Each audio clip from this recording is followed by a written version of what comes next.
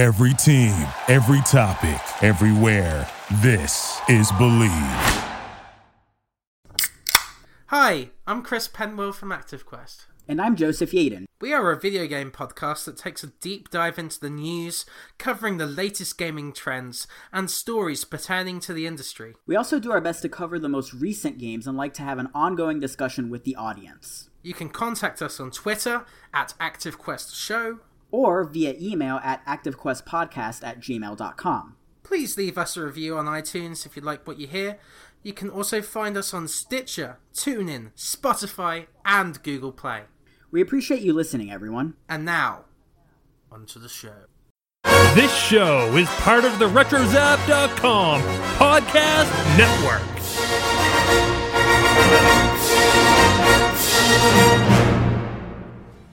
Hey, yeah, you. Did you know that Artcast is on Patreon? Go check out patreon.com/Artcast for ways to help out the show and get some sweet perks in return. It could be something small, such as our $1 tier to show your support. Or join one of our higher tiers to get a shout-out, pick an episode topic, or even be a part of the show as a special guest. Even just sharing our show to your friends goes a long way.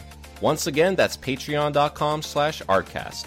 Thanks for helping us, and keep it retro.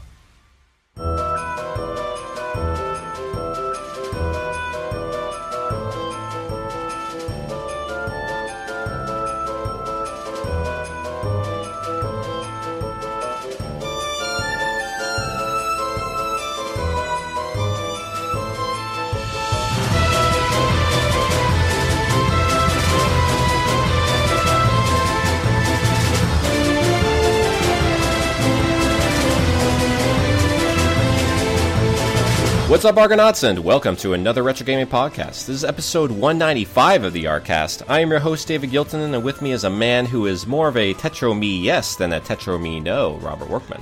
Well, you know, I don't say no to fun, unlike certain streamers out there that think games should be taken seriously. So, you know. Well, yeah, so Tetris, yes. Like, yes. I don't know how it works. It's just Tetris. Yeah. So anyway, guys, as you guys know, there is a big 35 years of Tetris panel happening at PAX East, along with my buddy David on the panel there. I unfortunately have to take care of stuff behind the scenes, but it is going to be an amazing panel. And with us is the person who will be headlining it in a custom Tetris suit, nevertheless.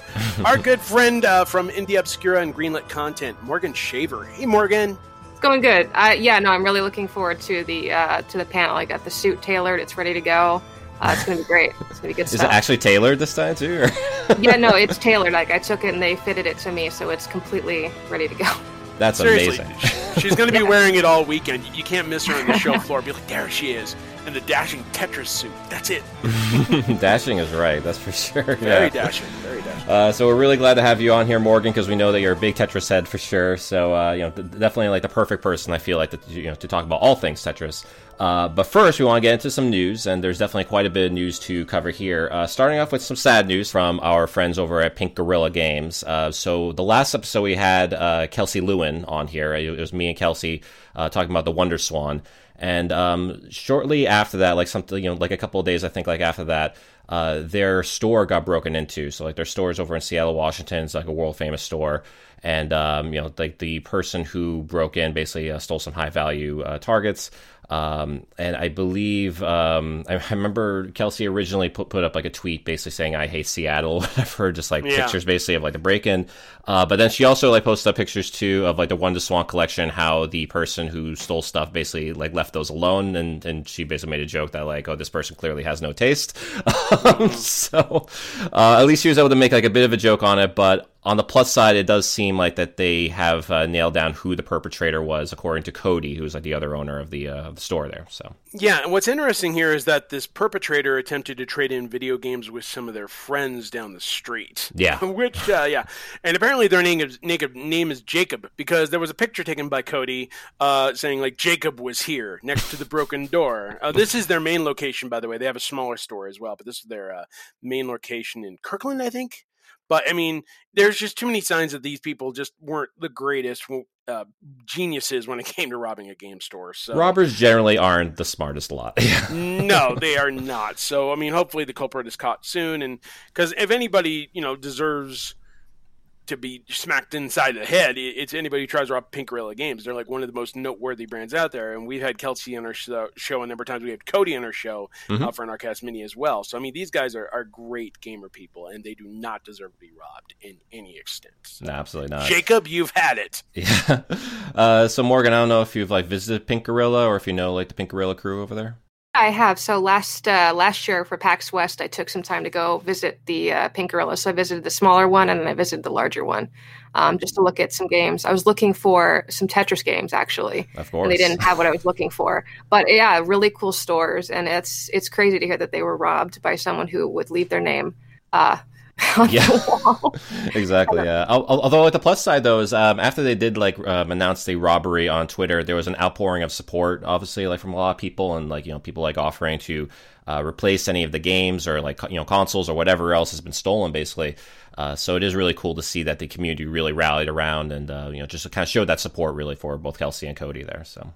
Yeah, I mean, I don't know what's going on. Like Kinsey, who was also on our show, Kinsey Burke, over there, part of the Metal Jesus Rocks crew. Somebody broke in her mailbox and stole like a couple of her things as well. Jeez. I mean, criminals. You know, come on, guys, be cool to us, okay? If you're gonna rob anybody, make it somebody that owns a yacht or something. I know. Get your shit together, Seattle. We're just gamers, you know. We barely have enough as it is. Please rob somebody richer. Right. Exactly. Or don't rob anybody. There. How about that? That's more. That might be the better thing to go with. Yeah, exactly. Yeah. Sorry, I'm not to cheer on criminals. Go rob someone else. Just leave me alone. Let me have my food. Don't steal my Jell-O. Right. Exactly. But one thing that someone thankfully hasn't robbed is a playable build here of StarCraft Ghost. So apparently this leaked where there's like an actual playable build here of StarCraft Ghost. It was like first shown off by Museum of Play curator Andrew Borman on Twitter here. And so, you know, he like showed off some like screenshots from like the footage, and there's also like video obviously for it as well. And it really does remind me how much I really wanted this game to come out, because I remember seeing this on, I think it was like official Xbox magazine, I want to say. It was like on the cover, I believe, for it. And I just remember seeing it, I was just like, wow, this looks so freaking cool. Because this was after Perfect Dark, and I remember I was kind of starving for like another Perfect Dark style game, like where you play as like a female protagonist, like in a sci-fi setting and all that. This really scratched that itch for sure. It's like a third-person shooter in this case, but it looked really, really cool. And I don't know. I mean, I'm just kind of crossing my fingers. Maybe Blizzard kind of sees this and be like, maybe we should revisit this at some point. This reminds me of Star Fox 2, because Nintendo had Star Fox 2 finished, ready to go, right? But this came at the end of its generation with Super Nintendo, and it was moving into Nintendo 64, and like, well, why would we release it now? So they canceled it. StarCraft Ghost is kind of in the same boat. It came out, I believe, right at the point when next generation consoles were about to be released. And so as a result, they decided to shelve it because it didn't live up to the StarCraft standard. But now, now we have like this version that actually looks like it's pretty much complete. There are some glitches here and there, and it's not quite perfect, but it's highly playable. People downloaded it via an Xbox SDK on modded Xbox 360 consoles. There are ROMs making the round. People are playing this, and they're posting videos, and Blizzard's not happy about it. But it's out there. So I mean, I'd like to see this get the treatment that Star Fox 2 did. Give it an official release.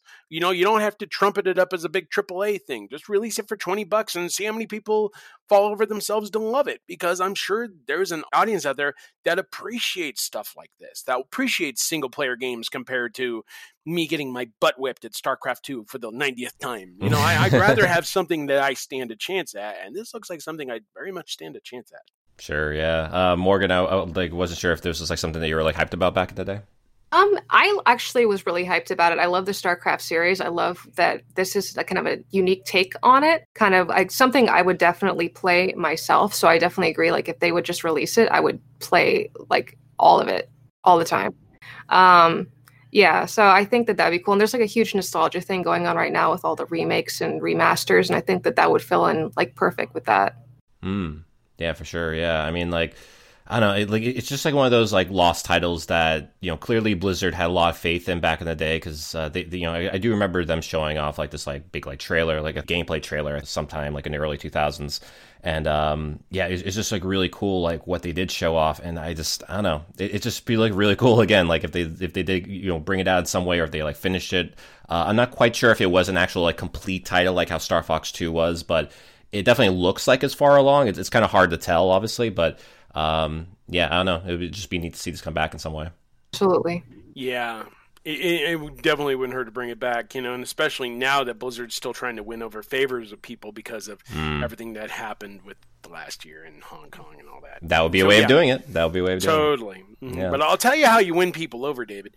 This is how you win people over. You win people over by bringing back a nostalgic favorite as a Doom mod, which is exactly what Dude 27th over on Mod B has done.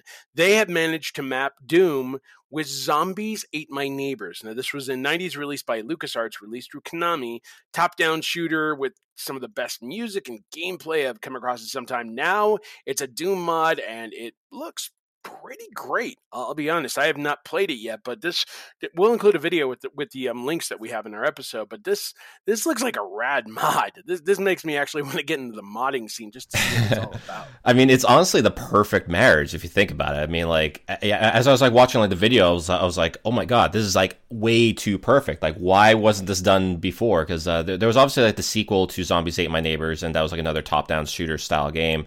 Ghoul Patrol, right? Ghoul Patrol, yeah, that's right, yeah. But yeah, like, having Zombies Ate My Neighbors reimagined as like a Doom style game is just perfect, especially with like the sprites and like the way that they look, like just the way that the game looks. But like, just think of it in the first person viewpoint. Obviously, if you like watch like the video too, you'll get like a good handle of it. But it's just amazing, honestly, and I just really, really wish that this was like an actual official thing. Morgan, I was kind of curious on your thoughts on this too. Yeah. I never had the opportunity to play Zombies Ate My Neighbors, but looking at the video, it does look really perfect because I have played Doom 2, and seeing the mod bring that together. Mm-hmm. I mean, that's crazy how modders can take this like kind of like an older game and just make it into something super cool. I mean, visually too, the style of it is absolutely incredible. Yeah, I mean, like, it's totally like Doom or Wolfenstein in that sense, like where it is kind of like the flat 2D sprites, basically, but set up like in that same like Doom style, basically. But with Zombies Ate My Neighbors, I mean, they already had like amazing sprite work anyway. It's just like really cool. Again, like you just kind of see that in that first person viewpoint. It's just awesome. So we were talking like before we started recording there, Morgan, about like how the modding community just does like absolutely amazing stuff, and we do actually have an upcoming episode for sure that's going to be on like the modding community and just modded games and all that stuff. So definitely stay tuned for that. But this is just kind of like a little taste of what we'll be getting into in the future for sure. The sooner we cover this, the better, because yes. Yes, absolutely. And another modded game that we wanted to talk about here, actually, that's been making the rounds is from YouTuber Kaze Amanura. Or Amanur. So he basically recreated Super Mario Sunshine, but in the Super Mario 64 engine. And it really does feel like it's like that next continuation, really, of Super Mario 64 in terms of its visual style, in terms of how Mario moves and acts and all that stuff. But as Super Mario Sunshine in this case. So, Robert, I was kind of curious on like what you thought when seeing the video for this as well. Watching this, it's kind of nutty how well people can do with modding stuff. I mean, keep in mind that when Super Mario 64 was built, it was not built with the kind of technology in mind that Super Mario Sunshine was. So, I mean, this is truly impressive work. My only downside is that it's Nintendo property. So obviously, if he did try to do any sort of official release or anything like that, they'd shut it down like nobody's business. Yeah, they probably would. Yeah, but it looks really impressive, and it kind of has me wondering, like, what would happen if, this guy was given free reign in terms of actually making an official game, basically. Yeah, I mean, probably wouldn't be given free reign over like a Mario game for sure, but based on what he's been able to show that he can pull off anyway in this like D-make basically of Sunshine, I wouldn't mind seeing him make like an original game based on this. Because I'm not quite sure like where his level of skill, I guess, like lies like beyond like just kind of like slapping together like different assets, or just kind of like everything's like rebuilt. I'm not quite sure like the intricacies behind it. But yeah, he's definitely showing like a lot of skill in terms of like just, again, like D-making games and like in this case creating Super Mario Sunshine in this Mario 64 engine. So just really, really cool. So I've played Super Mario 64, I played Super Mario Sunshine, and I think that this is like a perfect combo of that because it's kind of like what would have happened if it had come out on Nintendo 64. The modding is really great too, and like there is kind of like a demand right now, I think, for Super Mario Sunshine. I saw I think it was last year that somebody thought it was a leak that it was going to come out. There was an image that Nintendo posted that seemed to hint at it, but then it never went anywhere. And so I was just, I'm really hoping to see more of that. And I think that, if this modder wanted to create even another game in this style, I think it would do really well. Like, there are indie developers who make kind of Mario-like games, and I think it'd be really cool to have it in like a Nintendo 64 style. Yeah, and I think people are kind of like, itching really for more Super Mario 64 style games for sure, because if you think about it, like with Super Mario Odyssey, I mean, like that reminded a lot of people of Super Mario 64 because it was that very similar style, and that's really what gravitated me towards Odyssey really in a lot of ways, just kind of seeing it and like actually playing it too, like an early build of it. And I was just like, wow, this really does feel like they're kind of like taking the spirit really of 64, and obviously adding like a fresh coat of paint on it. It's like it's totally new game, all that stuff. But otherwise, like the nuts and bolts of it really did feel like it's originated from Super Mario 64 in that case. So it is really cool that more people just kind of showing like appreciation really for Super Mario 64 in that case, because I do think a lot of people would like to see that. And the last story we have here as well is from Evercade. So Evercade announced that they are coming out with their own Atari Lynx cartridge that comes with 17 games on it. So the Atari Lynx we talked about a little bit in our handheld console not too long ago with Brian Crescente. But yeah, this is basically like Evercade showing some Atari Lynx love themselves with games such as Scrapyard Dog, Awesome Golf, Cybervirus, Loops, and Mega Pack. So if you're a big Lynx fan, this definitely seems like the cartridge for you. Yeah, I've been hearing a little bit about Evercade here and there. It's still in the works, and it's definitely looking like it's building up steam with its cartridge lineup. And you know me, David, any platform that has Boogerman is a win. So it is kind of cool how they're getting all these different developers on board to make their own cartridges. We have like Namco, we have Interplay, Data East, Pico Interactive, Technos, the guys who did Double Dragon. So, I mean, there's just a lot out there and a lot of potential for this to really grow into a great retro system. So I'm eager to see what other Atari stuff we get. Yeah, and hopefully they come out with a Tetris cartridge as well with like a bunch of Tetris games on there so that Morgan will get on board with it too, yeah. Absolutely. She'll never stop playing it. Never. I will never sleep again. Welcome! And that's going to lead us now into the part of the show called What Are You Playing? What gets in games you've all been playing or have recently beat. So Morgan, with you being our special guest, why don't you tell us what you've been playing? Okay, so I have been playing a lot of Temtem recently. It's kind of like the Pokemon-like MMO. Really, really enjoying it so far. Also been replaying Tetris Effect, but on PC. Again, never stop playing Tetris. Always be Tetrising, yeah. Always Tetris. If it's not Tetris Effect, it's Tetris 99 or some other Tetris game. I'm always playing Tetris. And then I'm really looking forward to tomorrow. There's going to be an indie game releasing called World of Horror. That's kind of like a Junji Ito type style. Yeah. Really, really excited for that one. Yeah, I played like an early build of that. I got to talk with the person actually who's making that game, and he literally made basically every frame of that game in MS Paint, I believe. It is an amazing art style, honestly. Like, it really does feel like something that shouldn't have been made, but like he did, and like it just really embellishes that like creepy like atmosphere that the game really just like throws at you really in that case. As you can imagine, it is like a horror game, but like again it's in that MS Paint kind of style, and it's super well done. I'm really excited for the full release of that one. So Robert, what have you been playing? I've been busy with a few games lately. I've been working on Darksiders Genesis, which is a terrific follow-up in the series. Great top-down action, really great banter between War and Strife, and you can play it in split screen, you can play it in co-op, rather, which is really cool. Also been working on Zombie Army 4. This is the latest Zombie Army game from Rebellion, and it has zombie sharks, so obviously it's a win. Zombie shark, do.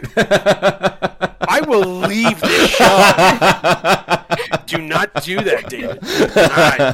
I mean, it was just right there. Facebook. It was right there. I'm lucky. You're lucky that I'm not a shark. And okay, moving on. Also got sent a new Arcade 1-Up game this week, Burger Time. It's coming out March 1st. I actually just posted a video about it on YouTube, and my review will be coming soon. But it has 4 different games on it. It has Burger Time, Bad Dudes, Karate Champ, and Caveman Ninja, also known as Joe and Mac. And it's really well done. It's got like a backlit marquee, just like the old school arcade games, and it's fun to play. I think the only downside is that the controls are a little complex, because with Karate Champ, you needed to have the 2 joysticks to do all the motions and stuff. Right. Otherwise, you don't use the second joystick at all. You just use the first joystick and some buttons. But obviously, Burger Time and Bad Dudes make up for this easily. And then a couple other shout outs of games I want to play here, or I am playing Vitamin Connection, which is the latest game from WayForward. It basically has these two younger heroes that are going through the body of some organism fighting off these evil germs, and it's pretty spirited. It's really a lot of fun based on what I played so far. That review will be coming up this weekend. Is that a puzzle game, basically? Or? It's sort of like a space platforming. You just move around the ship and you have to like avoid objects and shoot at enemies. Oh, gotcha. So it's maybe like a variation of twin stick shooter with some avoidance stuff. So cool. Yeah, maybe that's the way to go. And then this one's right up your speed there, David. A Double Dragon and Kunio-kun Retro Bundle for Nintendo Switch. That'll be out as this show goes on. And I'll tell you, it's a great collection. Not all the games are great. I wasn't a fan of Renegade. It still sucks, sorry. But the other games are a blast, and being able to play like some of these games that never released in the US are pretty cool. So if you're into an old school retro collection like that, which David is, I definitely recommend picking it up as well. What about you, David? What have you been playing? Like you, I've been playing the Double Dragon Kunio-kun Retro Brawler Bundle. This is a collection I've been waiting for, honestly, for a long, long while, just because I knew that there were like a bunch of Kunio-kun games that never were released here in the States, and it's just really cool that they got localized and that they're here and they're all together like in this big bundle, and you have the Double Dragon games in there. Like it's just a cool collection of games. Now with that said, there are a few repeats in there for sure, and not all the games are great, like Renegade for sure. Like I know with Renegade specifically, there are like two versions of that. Like there is the original US NES release, and there is the Famicom release as well. With that said, also, all these games are basically the NES or Famicom releases of these games, so there's no like arcade version of Double Dragon, unfortunately. That otherwise that would make this collection perfect, I feel like. But it is cool to have those different versions, even though, of like the same game, but just kind of like a little buyer beware in that case. So because they have like the the original US and Japanese releases for Renegade, for River City Ransom, and also Double Dragon 1, 2, and 3, and like a bunch of the sports games too from the Kunio-kun franchise. And again, it's just really cool that that these games are available, and anyone who likes the Kunio-kun franchise or the River City Ransom games or whatever, however that you see them, then this is definitely a collection to pick up for sure. Aside from that too, I beat the King Knight DLC for Shovel Knight. That was a lot of fun. It was the King of Cards DLC. And this is the last DLC that came out for Shovel Knight. So, it is honestly amazing to me how Yacht Club Games have basically made basically 4 amazing games out of one franchise. Basically, like if you think about like all the DLC games as like their own games, which I personally do, because like they're just so different from each other, but they all play so well, and it just makes me excited, honestly, to see what Yacht Club Games also has like up their sleeve, because I know they are coming out with Cyber Shadow, but that's not necessarily developed like in-house. They basically brought up like the developer who was making that game and basically adopted them into the Yacht Club family in that case. But I'm just really curious to see what their next like true Yacht Club game is after Shovel Knight. So they did like an amazing job at that. And aside from that too, I'm still playing through Final Fantasy VII on the Switch. This is basically for me to prepare myself, if you will, for Remake. Remake is turning out super awesome. They did come out with a trailer not too long ago with the basically like the intro for the game. And it's just absolutely breathtaking. It's absolutely breathtaking, like what it is that they're doing with that game. And it was also announced too that the remake is going to be basically like 100 gigs in size. It's just going to be a massive, beautiful game. It's just, I'm just like amazed, and I'm not this is like me coming from someone who's not really a big Final Fantasy VII fan in general. I like Final Fantasy VII enough when I originally played it. Right now I'm playing through it like a second time, and I just have like a newfound appreciation, I guess, like for the game, and with what the remake is doing. It honestly gets me so excited to see what other franchises they could potentially come back. I know, that Chrono Trigger is like the big one for me. Obviously, if they did a remake of that in some way, I'd be just floored. I'd be like, I just quit everything. Like that'd be like my hip hop gamer moment. Like I quit, like there's nothing else that's gonna be better than this, But I'll just kind of cross my fingers for that. If Final Fantasy VII remake does well, which I think it will, we'll see what the future holds with that. But good on you there, Square. So, and I do have a game code here to give away. So this is a game code here for Family Tree on Nintendo Switch. So Family Tree is a pinball platform game where you'll be aiming your shots and bouncing on baddies to traverse many handcrafted levels. Twist in the air and traverse devilishly designed obstacles to rescue your children, discover secrets, and rack up score before you reach the goals. So if that sounds like a jam, definitely jump on this. Again, this is a code for Switch. The code is C05D RGWN CRC8 M4F0. Again, that's Family Tree on Switch. Enjoy. And if you do redeem that, definitely let us know at our podcast on Twitter. Welcome back to the Stage of History. And that's going to lead us into the Stage of History, which is a celebration of retro titles that deserve a spot, for better or for worse, in the pantheons of history. So I figure since we are talking about Tetris, we'll talk about the Tetris that I think probably most people have played, which is the Tetris game on Game Boy. So this is a 1989 puzzle game by Nintendo. It was bundled with the Game Boy for the console's North American and European releases. It was the first Game Boy game that was compatible with the Game Link cable that allowed for head-to-head play. And Tetris creator Alexei Pajitnov called the Game Boy version his favorite and very close to his original version. So Morgan, what can you tell us about I guess your first exposure to Tetris, and was it the Game Boy version? So my first exposure to Tetris was not the Game Boy version. I actually played it on PC through this website called Tetris Friends. I had someone else who was playing it at the time that sent me a link to it, and I started playing it, and then I became addicted to it, and so I started buying every Tetris game that I could play. I still had my Game Boy, so that was the second one that I went to, and then I kind of went back in time and started doing as many Tetris games as I could play. But the Tension game and all that, yeah. Yeah, and the NES game and all of that. So really, really good stuff. But yeah, just addicted to the game, and I love the competitive side of it, like the head-to-head.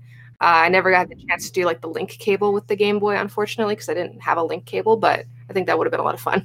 Yeah, for sure. I got to play the link cable a little bit. Not because I owned a Game Boy, but just because I had friends and neighbors around me who had Game Boys of their own, so we'd always kind of take turns with that and stuff. But playing Tetris, that was definitely a big part of just our Game Boy play, basically. It was Tetris, and I think Amazing Spider-Man was also a big one too. But that was only because we were so determined just to beat that game because we just hated it so much. So very complicated history there. But Robert, was the Game Boy Tetris your first experience to Tetris at all? Nope. On the I played it on the NES, but before then I played it on the Mac. I remember playing it one time at school. I believe it or not, I found a version of it on there, and my teacher saw it and he was like, "What the heck is this?" I'm like, "Well, it's educational." It's Tetris. See, you use math to eliminate lines. Yeah, it's math. Use math. Totally Yeah. Math. They bought it. I mean, it works. I was like, yeah, right. It's geometry. Come on now. Geometry. That's still kind of math. I don't know. Yeah. But no, I played it on the NES before I played it on the Game Boy. But the Game Boy version got a lot of mileage. I think the only downside is this when the Game Boy came out, you needed a backlit sort of thing. So if I'm playing at night, it'd be like, can I borrow your flashlight? Right. Something. Just like a play, please. Thank you. Hold it in my teeth or whatever. Right. Exactly. Yeah. Yeah. I mean, that was always the thing with the Game Boy games for sure. But I mean, it was such a smart move, honestly, for Nintendo to get Tetris to be the pack-in game. Because I think they were originally thinking about having Super Mario Land be the pack-in game, which makes sense because it's Mario. But as much appeal that Mario, had at the time and still has to this day, Tetris just appeals to everyone, of every age, of every, creed, of every, gender, whatever it may be. Tetris just appeals to everyone. And, so yeah, that really, skyrocketed the Game Boy in this particular case. And, I still believe that the Tetris, even though I know the Tetris World Championships, they use the NES Tetris for their competitions and all, that the Game Boy Tetris, I think, is the one that your average person, kind of remembers Tetris for, really, in that case. And that, I know that's what I remember it for.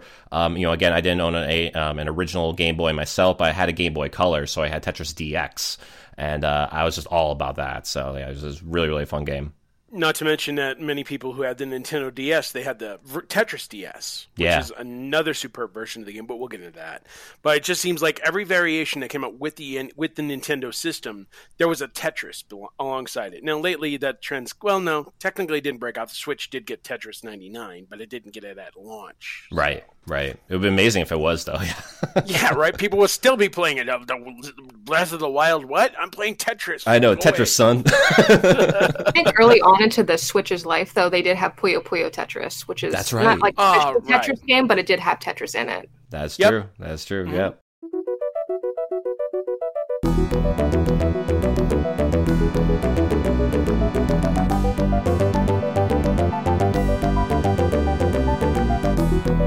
And that's going to lead us now into Obscura. And for Obscura, I kind of wanted to dig out a game that was Tetris-like, but not necessarily Tetris. And one that came to mind was this game that came out for the Sega Genesis in 1991. It's called Blockout. It was a game developed in Poland by an Aleksander Ustaszewski and Miroslav Zablocki. Well, I actually didn't mess those names up. Is Blocky in his name? Or Zablocki. That's his name, Zablocki. And it's a top-down Tetris. I mean, it has like Tetris-style pieces, but you can actually rotate them like 6 different ways. And the goal is still simple. You still have to clear lines, but it's in a 3-dimensional rectangular pit. And the cool thing is you can actually see the lines in the pit, so you can see where a piece is going to be positioned when you drop it on the map. Now, while this wasn't an official Tetris game, I'd like to think it inspired one, because years later on the Virtual Boy, there was 3D Tetris. Morgan told me about this earlier. Developed by Technology and Entertainment Software and published by Nintendo, a 3D variation of the game, which again uses a 3-dimensional playing field compared to the traditional 2D setup. And, you know, I think this one probably would have been more fun to play if it weren't for the fact that we were looking at really tiresome red and black graphics. So back to Blockout and its full color display, I guess. I mean, I thought this was kind of cool. This was a game that really didn't get much attention at the time because obviously it wasn't called Tetris. But I mean, it was considered to be like a variation of it that worked really well, and there were some people that really enjoyed it. So, I mean, the fact it didn't make the rounds as much as like the current Tetris as we know it today, I thought this was a curious thing that stood out. And like I said, I'd like to think it would have inspired 3D Tetris, and kind of makes me wonder why we didn't really get a 3D Tetris game. I mean, aside from Tetrisphere on Nintendo 64, obviously, but that was a different variation. This just seems like Tetris if you're looking down from a different viewpoint and if you have a wider play field. Mm-hmm. I don't suppose either of you have played this game. David, have you?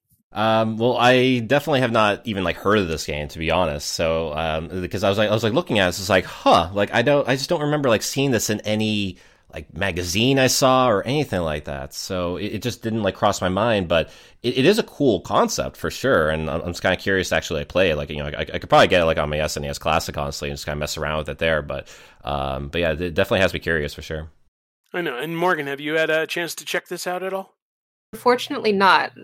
You mentioning it is the first time I have heard of it, but looking at the trailer, it does really remind me of 3D Tetris.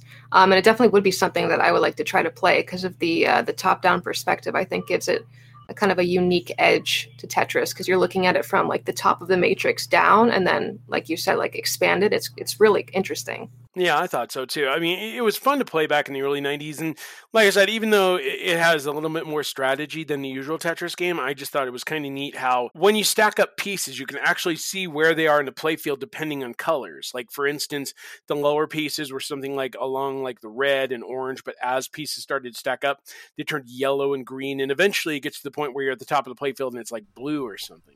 So it gets like cooler as you go up, basically. Yeah, I mean, which makes me wonder, like, if you're playing 3D Tetris, how do you tell what the depth is, you know, without getting sick? I don't know. Yeah, well, that's a good way of doing it for sure, though, with like the color system they have in place there. So yeah, that makes sense. So guys, if you have a Sega Genesis, definitely hunt down a copy of this game. It's pretty cool, and it's also available on Atari Lynx, believe it or not. So there you go. What's up, everyone? I'm Chris from Weekly Games Chat. Along with my co-hosts Sean and John, we cover the latest video games every Wednesday for your listening pleasure. We also make sure to rant about the latest movies, TV shows, and happenings in the sports world. If you like the show, catch one of our live streams on Twitch, follow us on Twitter, or even take the biggest jump of all and join our community on Discord. All found by simply searching Weekly Games Chat. Until then, I'll simply say game on in your mom's box.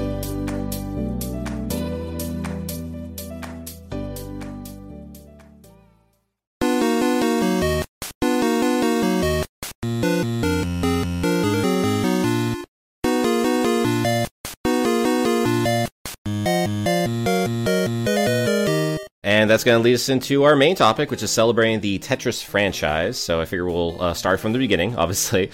So I know with with Tetris, a lot of people might not know is that the name Tetris actually is a portmanteau of tetramino and tennis. Which doesn't really quite make sense because you think of tennis, and if you think of video game tennis, you think of Pong or something like that, But the gameplay of Tetris obviously doesn't fall into line with that, but still made for a cool name for sure that still holds up today. It is an export from Soviet Union as well, as made by Alexei Pajitnov. So Morgan, since obviously you have a background with Tetris, what can you tell us also about the history of Tetris? It's a very interesting story. I think, to me, I would consider the original build of Tetris almost like an indie game because Alexei Pajitnov made it as a program to test, because he was a programmer, to test the software. Mm-hmm. And yeah, he just really enjoyed playing it and loved playing it a lot. And then I think it was Hank Rogers saw it at a trade show and decided that would be a great game for the NES and for PC export from Russia. And there was a little bit of complication there from porting Tetris from Russia to the US and to Japan for the release. There was some issues there because a rights issue, I think. Yeah, because it was the Soviet Union, so he had some difficulties with that. I was watching a DICE interview with Hank Rogers and Alexei Pajitnov where he kind of goes into the complications of it, and it's kind of a wild story of, he went to Russia and then he was needing the rights to it, and they're no, and he's because he'd already sold 1 million rights to it in Japan, and so he was I gotta get this done. There is, if you go on YouTube, there's a DICE interview with him, Hank Rogers and Alexei, that's really informative, I would say. Cool, yeah, because I know there was also the the rights issue as well, because of the fact that Atari was basically kind of coming in there as well, and they were coming in there with their other company Tengen, basically. So that's why you have a Tengen Tetris with the backwards R, and then there's also the Tetris with which most people know about, which is the one under Nintendo, which I believe, if I remember correctly, the NES Tetris actually was made by Gunpei Yokoi. That's when I feel Tetris really kind of became a household name, with that, and obviously with with the Game Boy version, and everyone and their grandmother basically was playing Tetris at that point. So it's what's kind of nutty is how well the NES Tetris version sold, but I'm kind of curious what would have happened if Tengen's Tetris had continued its role. I mean, it's based on the Atari game of the same name, and, 2-player simultaneous play. I believe it's the first version to introduce a versus aspect like that. I believe you're right. One of the early trendsetters for these, for say, Puyo Puyo Tetris, which is as ultra 2-player competitive as you can get. Mm-hmm. But the early version of Tetris, I thought it was really appealing because, you have 2 players playing at the same time, whereas the NES version by Nintendo, Nintendo version rather, I was only 1 player. I mean, it was still great, but, we like that competitive side of things. There's something about, completing lines and stacking them up on your opponent's side, or making them sweat, be take that. Yeah. Now, Morgan, you said that you really gravitated towards the competitive nature of Tetris as well. Did you prefer playing that competitively as opposed to playing solo? I definitely prefer playing competitively to solo. I think that there is a thrill of playing competitively. And with you talking about the name of it, it's kind of like a Tetris aspect or tennis aspect where you're bouncing back and forth, where you'll send garbage lines to your opponent and they'll send it back to you, and you're kind of bouncing it back and forth. And whoever's playing, the cleanest and who's ever playing the fastest is going to have an edge to it. And I think that it's just a lot of fun. It's really exciting. And there's a drive to it, especially for me, where I just want to win all the time.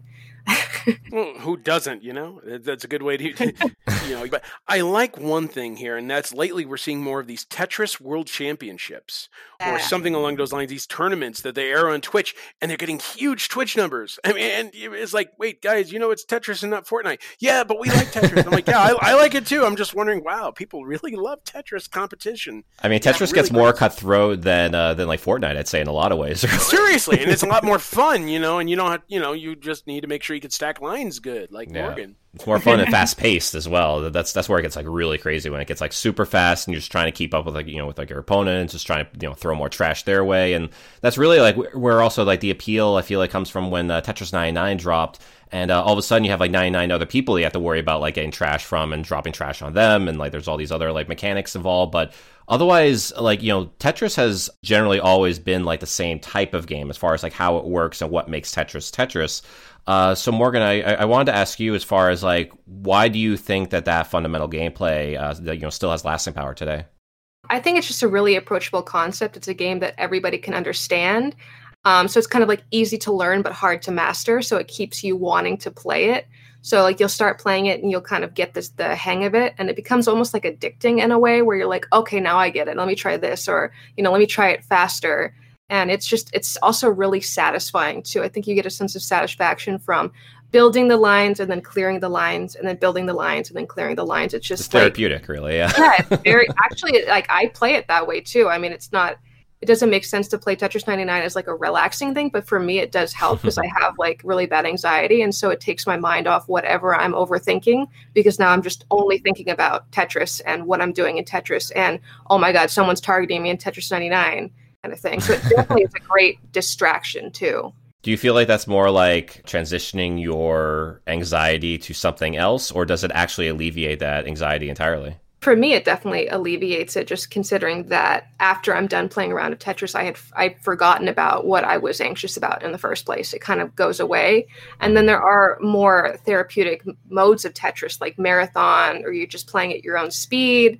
I think there's been a few studies too where Tetris helps with like PTSD and helps reduce symptoms, like a lot of different kind of things, where it's very therapeutic. Can you like share like some of those like stories or like, I don't know, like studies you may have like read about that? Or yeah, there was one in Time magazine where it's Tetris can reduce PTSD symptoms according to a study, and it's from the this is a hard name, Karolinska Institute in Sweden. And they did a kind of a study where survivors of motor vehicle accidents have less reoccurrence PTSD symptoms or flashbacks if they play Tetris within like 6 hours after they're admitted to the hospital, or within 6 hours of the event. Wow. So it kind of like replaces that almost. And it's very interesting. So there's been that study. There's been a couple other ones as well, like in Scientific American, of just Tetris helping with PTSD, helping with trauma and reducing flashbacks. And I think it also plays into the Tetris effect, where it's like if you play Tetris for a long enough period of time, you'll start to mentally visualize the Tetraminos and the game. And it's kind of a weird thing. And definitely has happened to me where if I played it for like a couple hours, then I'll go to bed. I'm laying in bed. I'll just see it in my head, like, oh, that's interesting. The falling piece is coming at you, yeah. Yeah. And I'd like to think like a report like that is part of the reason why Tetsuya Mizuguchi and his team at Enhance worked on Tetris Effect, just to create this sort of relaxing yet still challenging take on the game. Because I'll tell you, there's no game like it. I mean, obviously it's Tetris, but the way that they present it with these changing backgrounds and soothing soundtracks and everything like that. I mean, if Tetris is a relaxing factor, then Tetris Effect, you're zonked out, because it's definitely like I wouldn't say lighter version, but more of a carefree version. It's sort of a game you can get entranced into. I mean, I can see why it's such a hit on PlayStation VR. People get into that world and be like, yeah, I'm playing Tetris in VR, but holy crap, this is nice. I mean, I think that's like what like is the main appeal really of Tetris, is the fact that you can play it in a number of different ways, like where, you know, obviously you can't play it by yourself, but also against other people. But there's also that kind of like, you know, casual side of it where you can set your own speed and, you know, choose like how like the game plays basically in a lot of ways, like, you know, changing around the options and all that. But otherwise, the game is still essentially the same. It's very easy to understand, but, you know, again, you can play it however you want to. You could be like as casual as you want to, slow speed, keep it at slow speed if you want to, or you could challenge yourself like a little bit more by like having the speed like rack up, or start off at a super high speed in single player, or you can really like ramp up like the competitive edge of that with like the versus play, and certainly with like Tetris 99, that, you know, that's like I feel like the ultimate version of that, where you have to like just bat away like as many people as possible. And Morgan, I have to ask you, how many first place finishes have you gotten in Tetris 99 exactly? I imagine you've been keeping score, so. I actually have lost count, and it's not to. I'm just that good. Just brushes off the hand. Oh, it's countless times of one. I know, it's like John Cena over here, just brush it off the shoulder, just like drop elbow. You know? Yeah, it's really addicting. Like when it first came out, I stayed up for most of the night to get that first place win because I was so frustrated. I kept coming like second, third, and I'm like, no, I'm not going to bed until I get that first place win. And it's that addicting factor of like, I have to play better. I have just to one win. more. Yeah. Yeah. I think I remember like when it came out, I was traveling for an event in San Francisco, and I remember downloading it on the hotel internet and then having to call the front desk like 3 different times because the internet kept going out. I was like, come on, guys. I got 99 other players I got to keep playing against. Come on. I got 99 players and you ain't one. Yeah, exactly. So, yeah, that was my fun little experience with the game. But it's just so unique, like how you could take the basic rules of Tetris and bend it around to some sort of aspect of multiplayer and stress relief and sometimes, even something that you don't really expect. I mean, did anybody really expect Tetris Effect to come from the guys who made Rez? Right. Even Tetris 99 is kind of interesting because it was made by Arika, who did Tetris the Grandmaster. And so there's kind of some of that element in it as well, which I think is kind of cool. And then, yeah, like Tetris Effect with Mizuguchi and Rez, that's a surprise. So, like, Tetris has all of these, I don't know if I would say, like, artistic qualities to it, where every version kind of feels distinct, even though it is the same core game. That's always kind of like, again, like the amazing part of like Tetris is just, again, like just how it appeals to everyone, I feel like. And I think that is like its malleable kind of like, I don't know, strength really in terms of like, being able to, to really like appeal to like a lot of different people of like different like skills, and it doesn't matter what gender you are and everything, because as far as I know, the Tetraminos don't have have any like gender or race to them, or or like religious creed or anything like that. Unless you're playing Puyo Puyo Tetris. Oh, really? They made the Tetraminos into characters in Puyo Puyo Tetris. That's right. Yeah, they made them into the characters. That's right. So yeah, I guess not always, but in most cases anyway, the Tetraminos are. Yes, yeah, for sure. And we do have some listener responses here that we want to get into here as well. From some Tetris fans. We'll start off here actually with our buddy Alex McCumbers here. So he says, watching any Tetris tournament, and there are a couple of excellent Tetris documentaries as well. So I was asking about what these Tetris documentaries were, and he mentions Ecstasy of Order. There's Pajor Adam, who mentions Tetris for Joseph, and Paul Fogarty, who mentions Tetris from Russia with Love. So Morgan, I'm not sure if you're like familiar at all with any of these documentaries. I am. So I actually interviewed one of the people behind Ecstasy of Order for the Tetris website. Definitely a really great. I have watched it a couple different times, and I just like how it kind of chronicles the process of like classic Tetris and like the goal of like getting a max out and all of those kinds of things. I haven't seen any of the other ones mentioned, but I have seen another really good kind of not documentary but documentary style from the Gaming Historian on YouTube about Tetris. That's actually really, really good. Oh, okay. I recommend. Very cool. The next person who left a comment here, Tony Dillon, he says, timeless. I was first introduced to it by a then girlfriend's little sis in 1989 on her new Game Boy, and have been playing various versions on various consoles ever since. Then there's Steve Watkins, who says, I love the Cascade variation, but they've only put it in one Tetris game, Tetris Worlds. So Morgan, have you played the Cascade variation in Tetris Worlds? I have not. I need to. It's actually on my list of things, because I definitely want to play every single version of Tetris. I don't know if that's like a good goal to have, because I'll never stop playing it. But I definitely have heard some really interesting about Tetris Worlds and just how different it feels. So, yeah, I definitely need to get that. If you had to like only pick, I guess, one Tetris game to ever play, which one would that be? Like, which specific version? Oh, man. Oh. It's like picking your children, I know. So. Yeah, that's really difficult. I guess lately it's really been Tetris 99 for me. Like, just no game has really sucked me into playing nonstop for like 4 or 5 hours straight every single night, like Tetris 99. It's that competitive edge in you, yeah. Yeah, I can't stop. I legitimately can't stop. I may have a problem. I may need an intervention at some point for Tetris 99. Yeah. Yeah. I see Tetraminos in my sleep every night. Send her a copy of Battletoads. Be like, deal with that. We're like, right. This isn't Tetris. This isn't Tetris at all. No. Go through withdrawal in that case. But and the last comment here, surprisingly, actually, from the International Museum of Art and Gaming and Interactive Creations. They commented here saying Commodore 64 Tetris with the guitar soundtrack. Best Tetris ever. Fight us.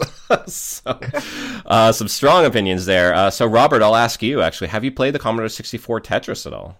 Wow, I have not. But then again, there are a few versions that I missed out on here.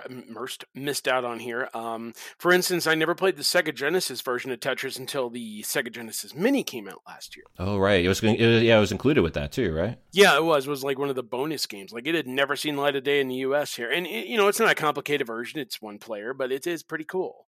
And I'm sure that the Commodore 64 version is pretty cool, but I don't know if it's going to get a re-release. Yeah, because, there was the C64 Mini that I believe came out, but I don't remember if that came out with its own Tetris. I don't think it did. Yeah, it did come out with a lot of different games. I don't think Tetris was one of them, but that's definitely one I'm going to have to check out, and especially that soundtrack. So I might look into adding that into the episode somehow. But if it is as rad as you say it is, International Museum of Art and Gaming and Interactive Creations, if that is your real name.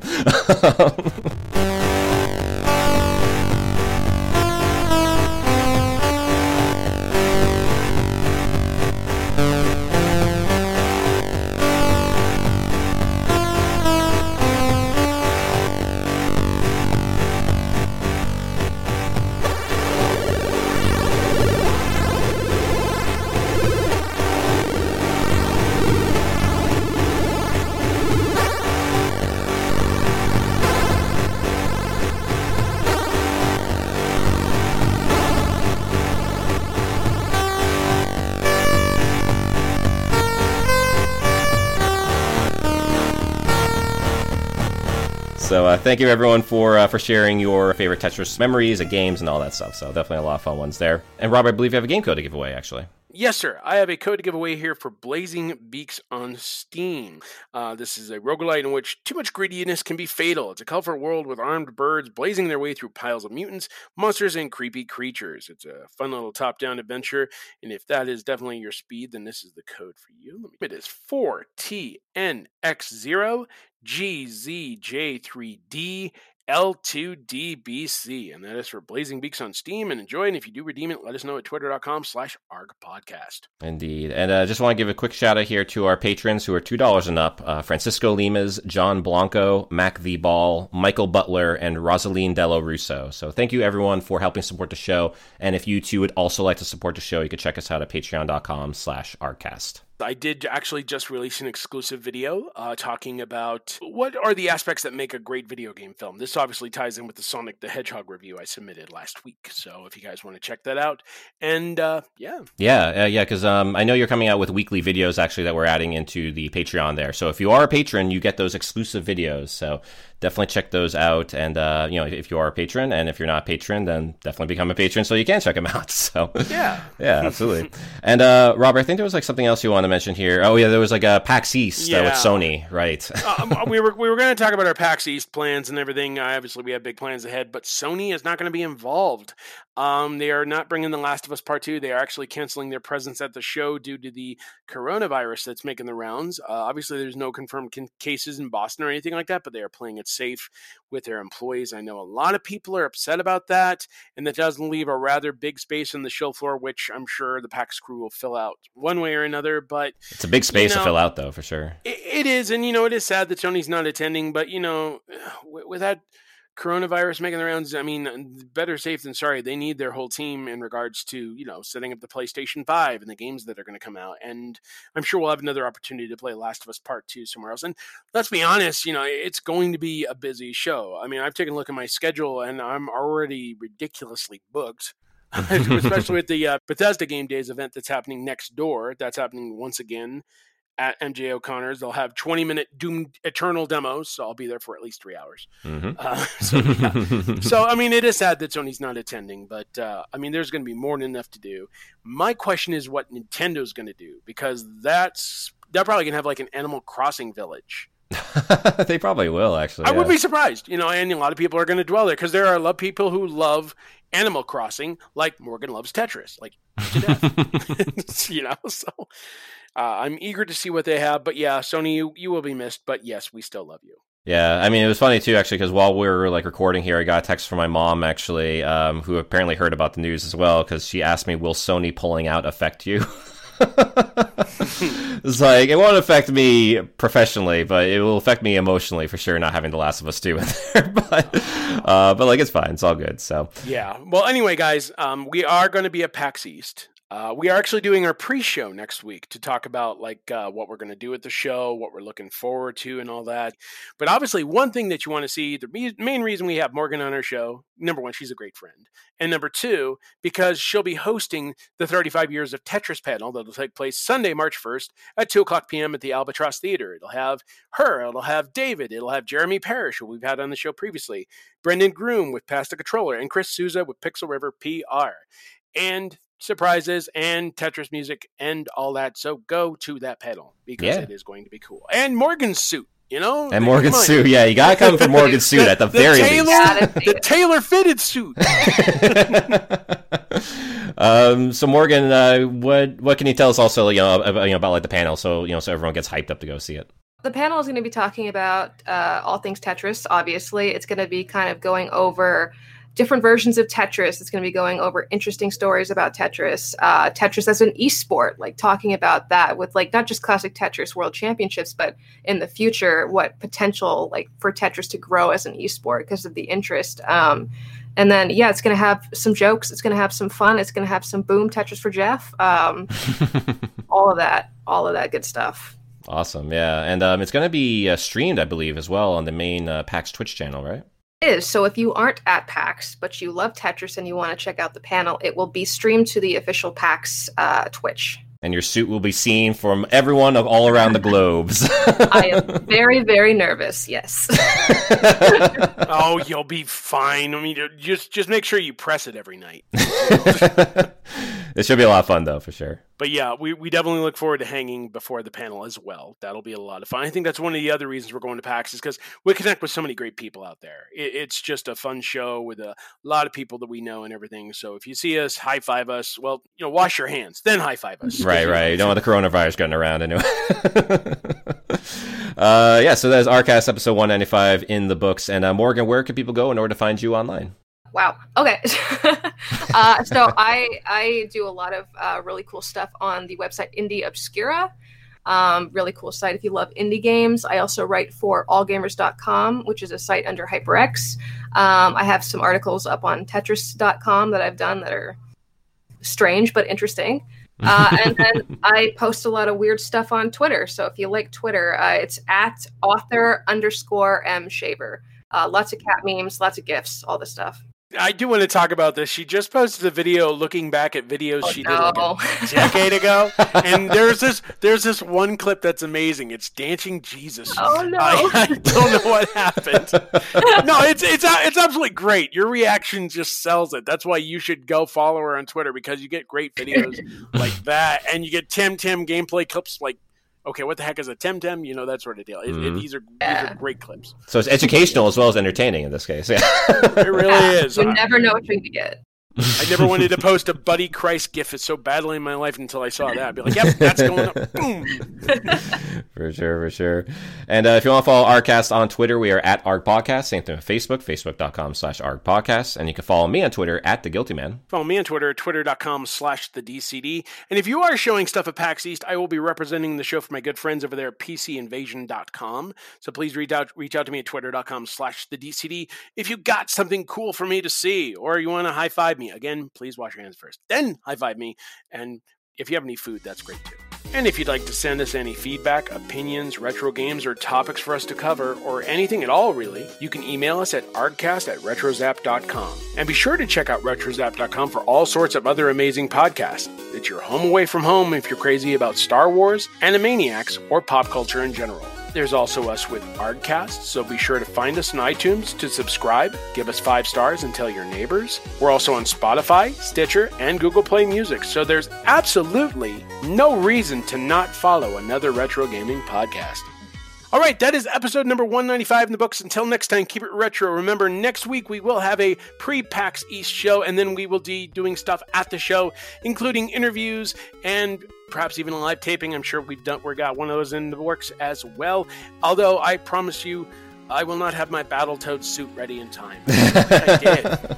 Although there is a Battletoads hoodie that just became available. I don't know if you saw that for Fangamer. I did. You know, my birthday's coming up, Dave. You know, if you really want to just take care of me there, that's really cool. Well, always the opportunist. You got to take advantage there. But yeah, we'll see you guys next time. Catch you later.